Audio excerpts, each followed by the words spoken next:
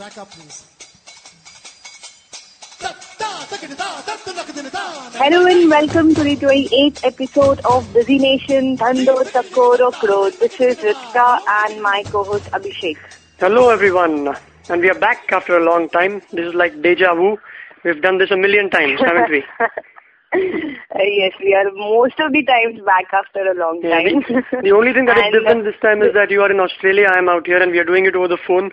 Oh yeah, international calling. So, you can check our dedication. Yes, let's wrap it up. No revenue and only expenses. Yeah, that's the story of Indica. Yeah, right. So what do we have? Yeah, so starting off, we have the great Indian elections, which have now culminated and have brought in a big victory for the UPA government. Our last government is back again. And so we have a new finance minister. We have the Sensex doing up and down, and we have a whole bit of news on the new government policies that may come. The new government, what do you think about this? We spoke about this on Indicast, but then what do you think from the business point of view? What big is it going to do? Because I received a couple of messages that, those forwards that you get, that okay, the Congress is back, so it's good for all our jobs. I actually didn't get it.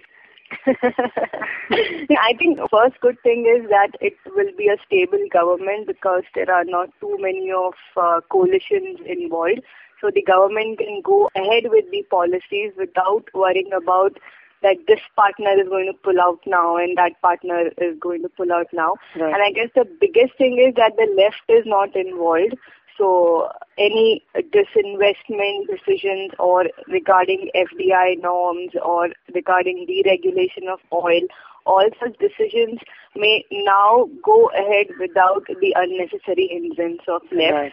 So I guess that was one of the main things why Sensex went up and hit the circuit for the first time. So left is like Rahul Dravid and Congress is like Sehwag. You don't want Rahul Dravid coming in the way of a decision or doing it a little bit slowly. Yeah, but actually that's true. I used to like Rahul Dravid, so let's not, please take that as a simile. I'm talking about his cricketing talent, which is obviously right up there. He actually helped his team almost win the last match, the IPL, but that's another story. You spoke about the and then one more thing, one point I would like to add over here, that we should not always, talk about one-day cricket. We should also talk about test matches because it's after all a long-term innings that we have to sustain. Boy, I salute you. I think you must be the only girl who would be saying that, okay, let's talk about test match cricket, which is the true cricket as it should be. Great. Yeah, because if you compare it with, economics and especially Indian economics, then somewhere I feel that left, even though with all its communist policies, it put a brake on many of the FDI norms, etc. And somehow it helped India during the downturn. It helps when Rahul Dravid holds 1 foot up. So it's like he doesn't give away his wicket. It's got plus and minuses as well. That's fine. But one good thing is that as of now, unlike January last year, companies have got more cash to invest. With the new government coming in and the Sensex doing well, some research agencies have found out that these large Indian fund houses have up to 20% of their portfolio in cash and treasuries. Now, treasuries is basically a piece of paper that is issued by the government in which you can invest, and it matures within a year's time. So with so much cash around, we will be seeing the Sensex, if not going way up, but it will be sustained for at least some period of time, up to 4 or 5 months. Also, this year, FIIs have brought in up to $1.6 billion. And this time last year, believe it or not, they had taken away $12 billion. So, a good time to invest. Could be one of the, exactly. And one more thing that we could get back now is FDI. That is investment in various sectors. I mean, not directly in the stock market, but like in the retail companies or the insurance companies. Also in telecom, if Nokia decides to put a plant in Chennai, that would be foreign direct investment, in a way. That's right. And also talking about other than FDI, another factors worth looking forward to is the disinvestment, because the disinvestment was in cold storage for the past 5 years since UPA had come. And even though our last government of NDA, they had made some headway in disinvestment by raising some 8,500 crore of rupees. So hang on, disinvestment is, in simple words, it means the selling of stake of a private company, right? Yes, that's right. Of a public held company. Right. So like, for example, the PSUs where the government have holdings, the ONGC and the BPCL and HPCL and all these companies where the government have a holding.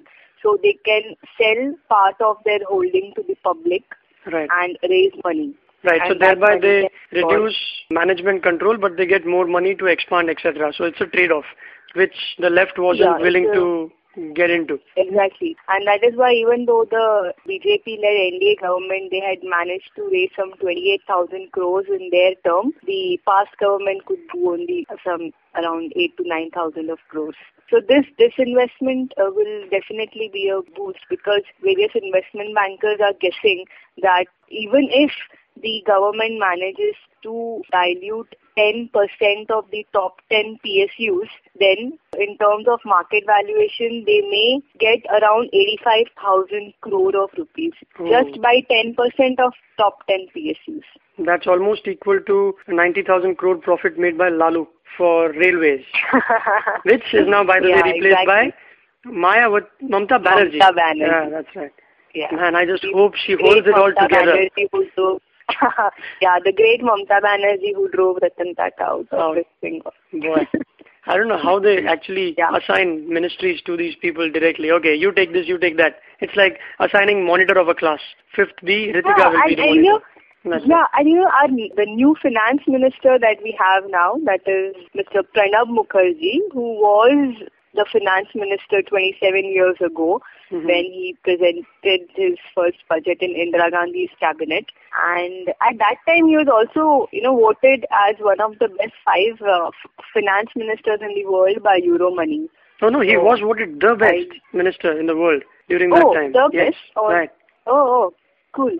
And not only that, I mean, other than finance ministry, like in the last ministry, he held external affairs, and he has also held portfolios of defense, shipping, transport, commerce, communication, etc. High profile.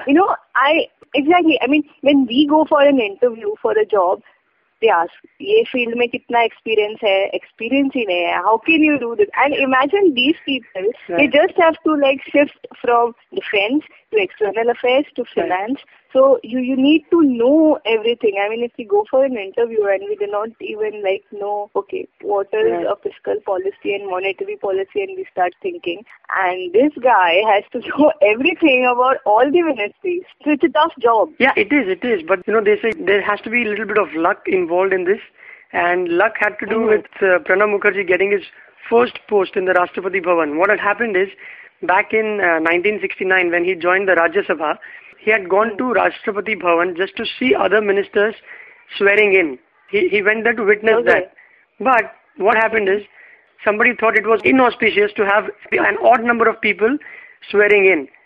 So they actually called Pranab Mukherjee from the audience saying that, hey, you know what, why don't you handle this if you can? He said, sure, why not?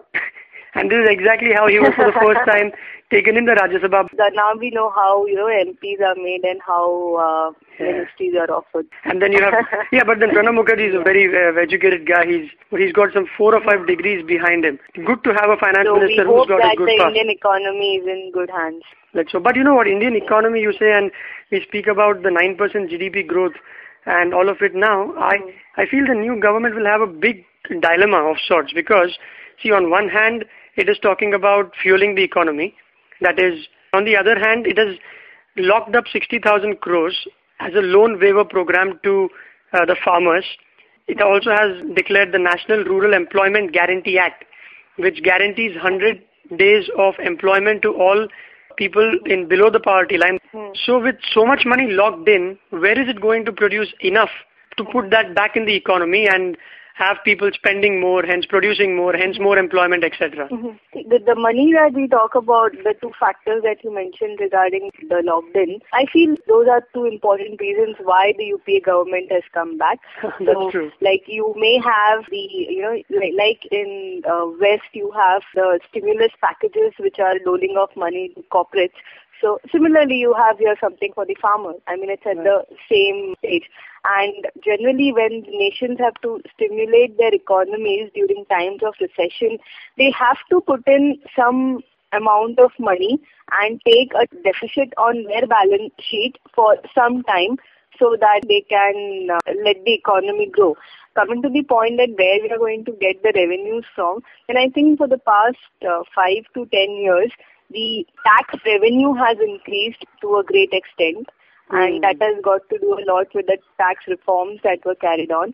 And if we further carry on the tax reforms and, do away with the number of sales taxes, etc., then we can obviously hope for the tax revenues to rise. And another main factor is the disinvestment. I mean, if government goes ahead with the disinvestment plans, it's going to rake in a lot of money, which will be used for all such social sector reforms. Mm-hmm.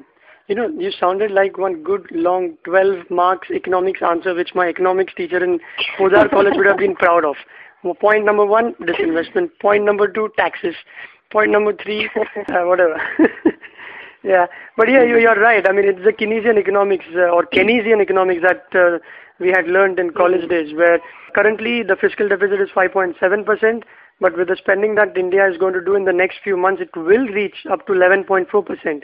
But it's not bad so long as you are borrowing to stimulate the economy. Basically, you're borrowing so that you can lend to the corporates who will further invest in producing goods which will be consumed by us. So it will give more employment, etc. So yeah, so in a way, Congress has played a very good card. They played the card of National Rural Employment Guarantee Act and Loan Waiver Program and got the votes. And now when they are in power, they'll do the needful to get enough money to firepower the economy in that way. Exactly. And one more policy that has been doing the rounds is regarding deregulation of the oil prices. Currently, the oil prices in India, they are fixed by the government. Right. And they are not determined by the market forces. So you may have your oil selling at $30 or $150. It will be sold in Indian market at the same price. There is also a lot of tax which is levied on the oil to subsidize kerosene, LPG, etc. So now there is a proposal that the oil prices should be now deregularized, and so they should be determined by the market forces like they are in other places like US until the crude price reaches to $75 a barrel.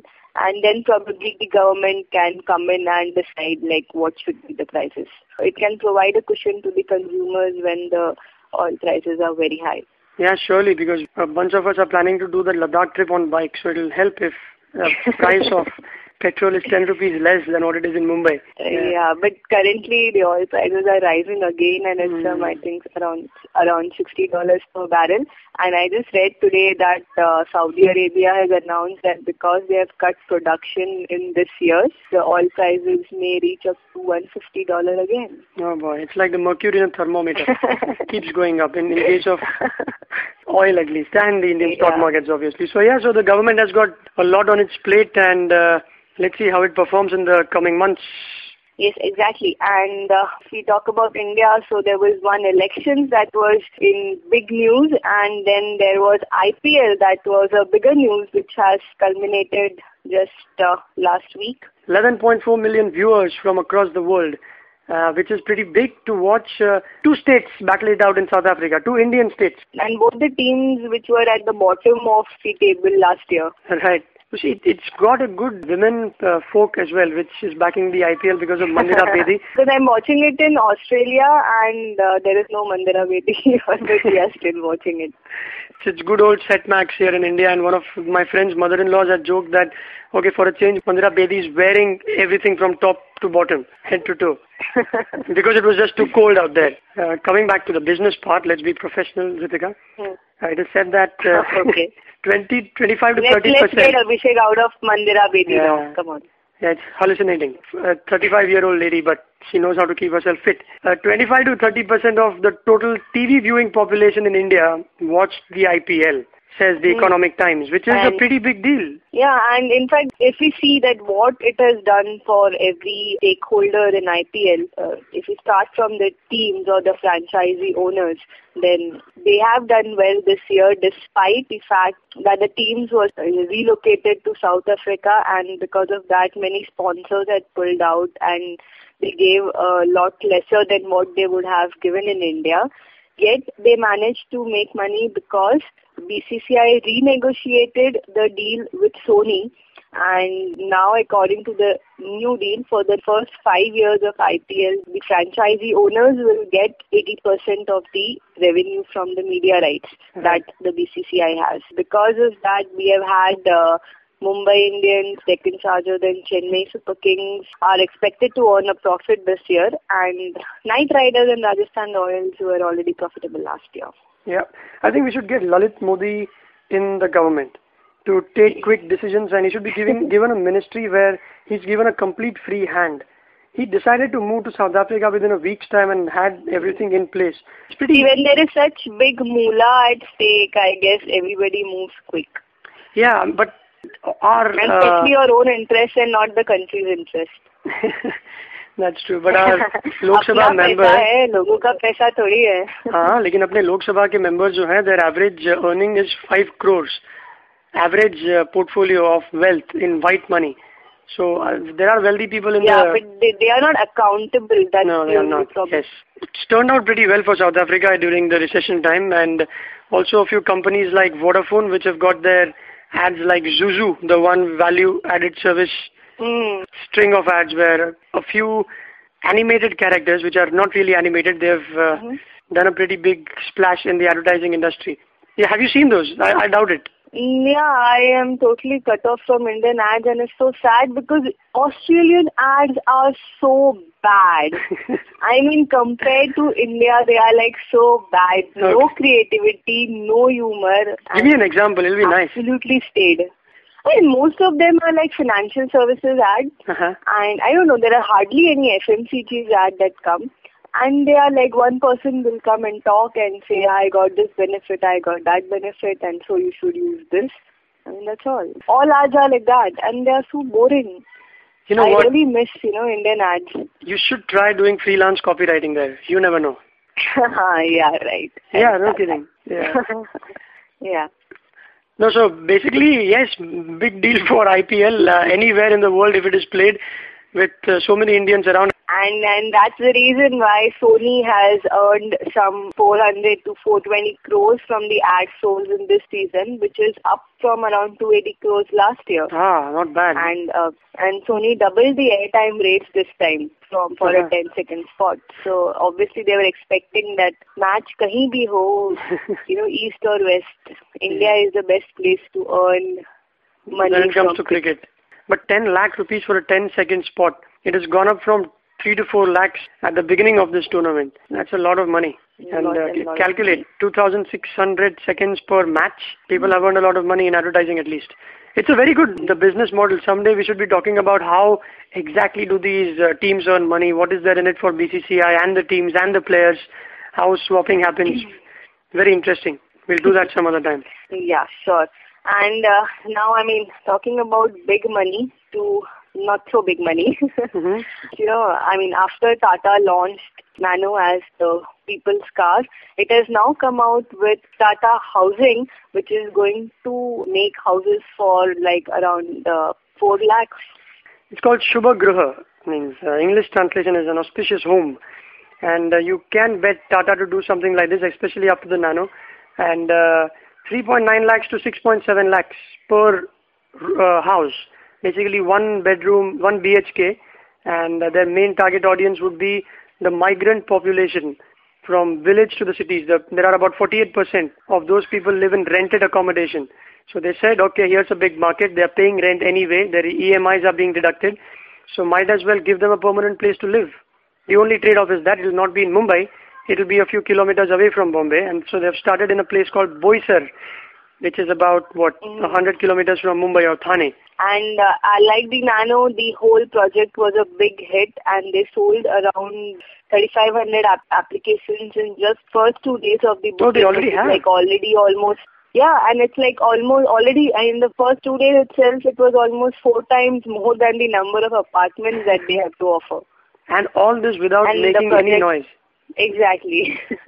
Yeah, Reliance has got a way of doing things, and so does Tata. Tata does it very like an elephant. Reliance does it like a dog, with due respect. Reliance opens big hospital, international schools. Right. Tata opens small hospitals, does a lot of social work. Right. We have our Tata Cancer Hospital and Tata Institute of Social Service, etc. So But there is a lot of money in it as well.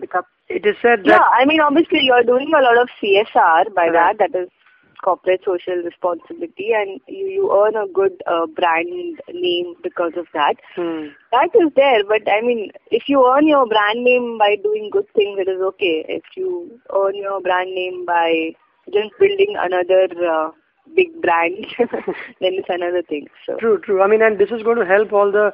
I remember talking to a taxi guy once, taxi wala. He was telling me that in Mumbai, we can live with a vada pav, but the only problem is that I need to pay a lot of money for my rent. So if somebody can give me a house which doesn't cost much, I'll invest all my money there. I've sent my son to school, an English medium school. I can live with eating 2 times a day. So Tata is catering to a good percentage of the lower middle class. And the whole economic growth of India is locked in these people, and that is why the government and the companies are now trying to, unlock this value and give more purchasing power in the hands of these people, because there is a whole big market waiting to be exploded. Right. And Tata is going to get up to 100 crores in the first year, according to the Economic Times. They have tied up with HDFC and State Bank of India. So they've moved very fast without many people knowing it. In fact, a couple of entrepreneurs have also put in their money. There is one Emphasis. There is one IT company. Its founder, Jaythrit Rao, has already put in some money. So lots of things to the fore now, very soon for Tata. So thus, ending on a good note, do we have something else? No, let's do this. Let's end on a good note. I think for the last 4 or 5 episodes, our ending line was, hopefully the economy will be back on track. Hopefully the American economy will stop living off their credit cards and all of it. So log on to theindicast.com, give your comments there. We would love to hear from you. And also a few topics if you think we should be covering. That's about it from my side. Bye-bye. Bye-bye.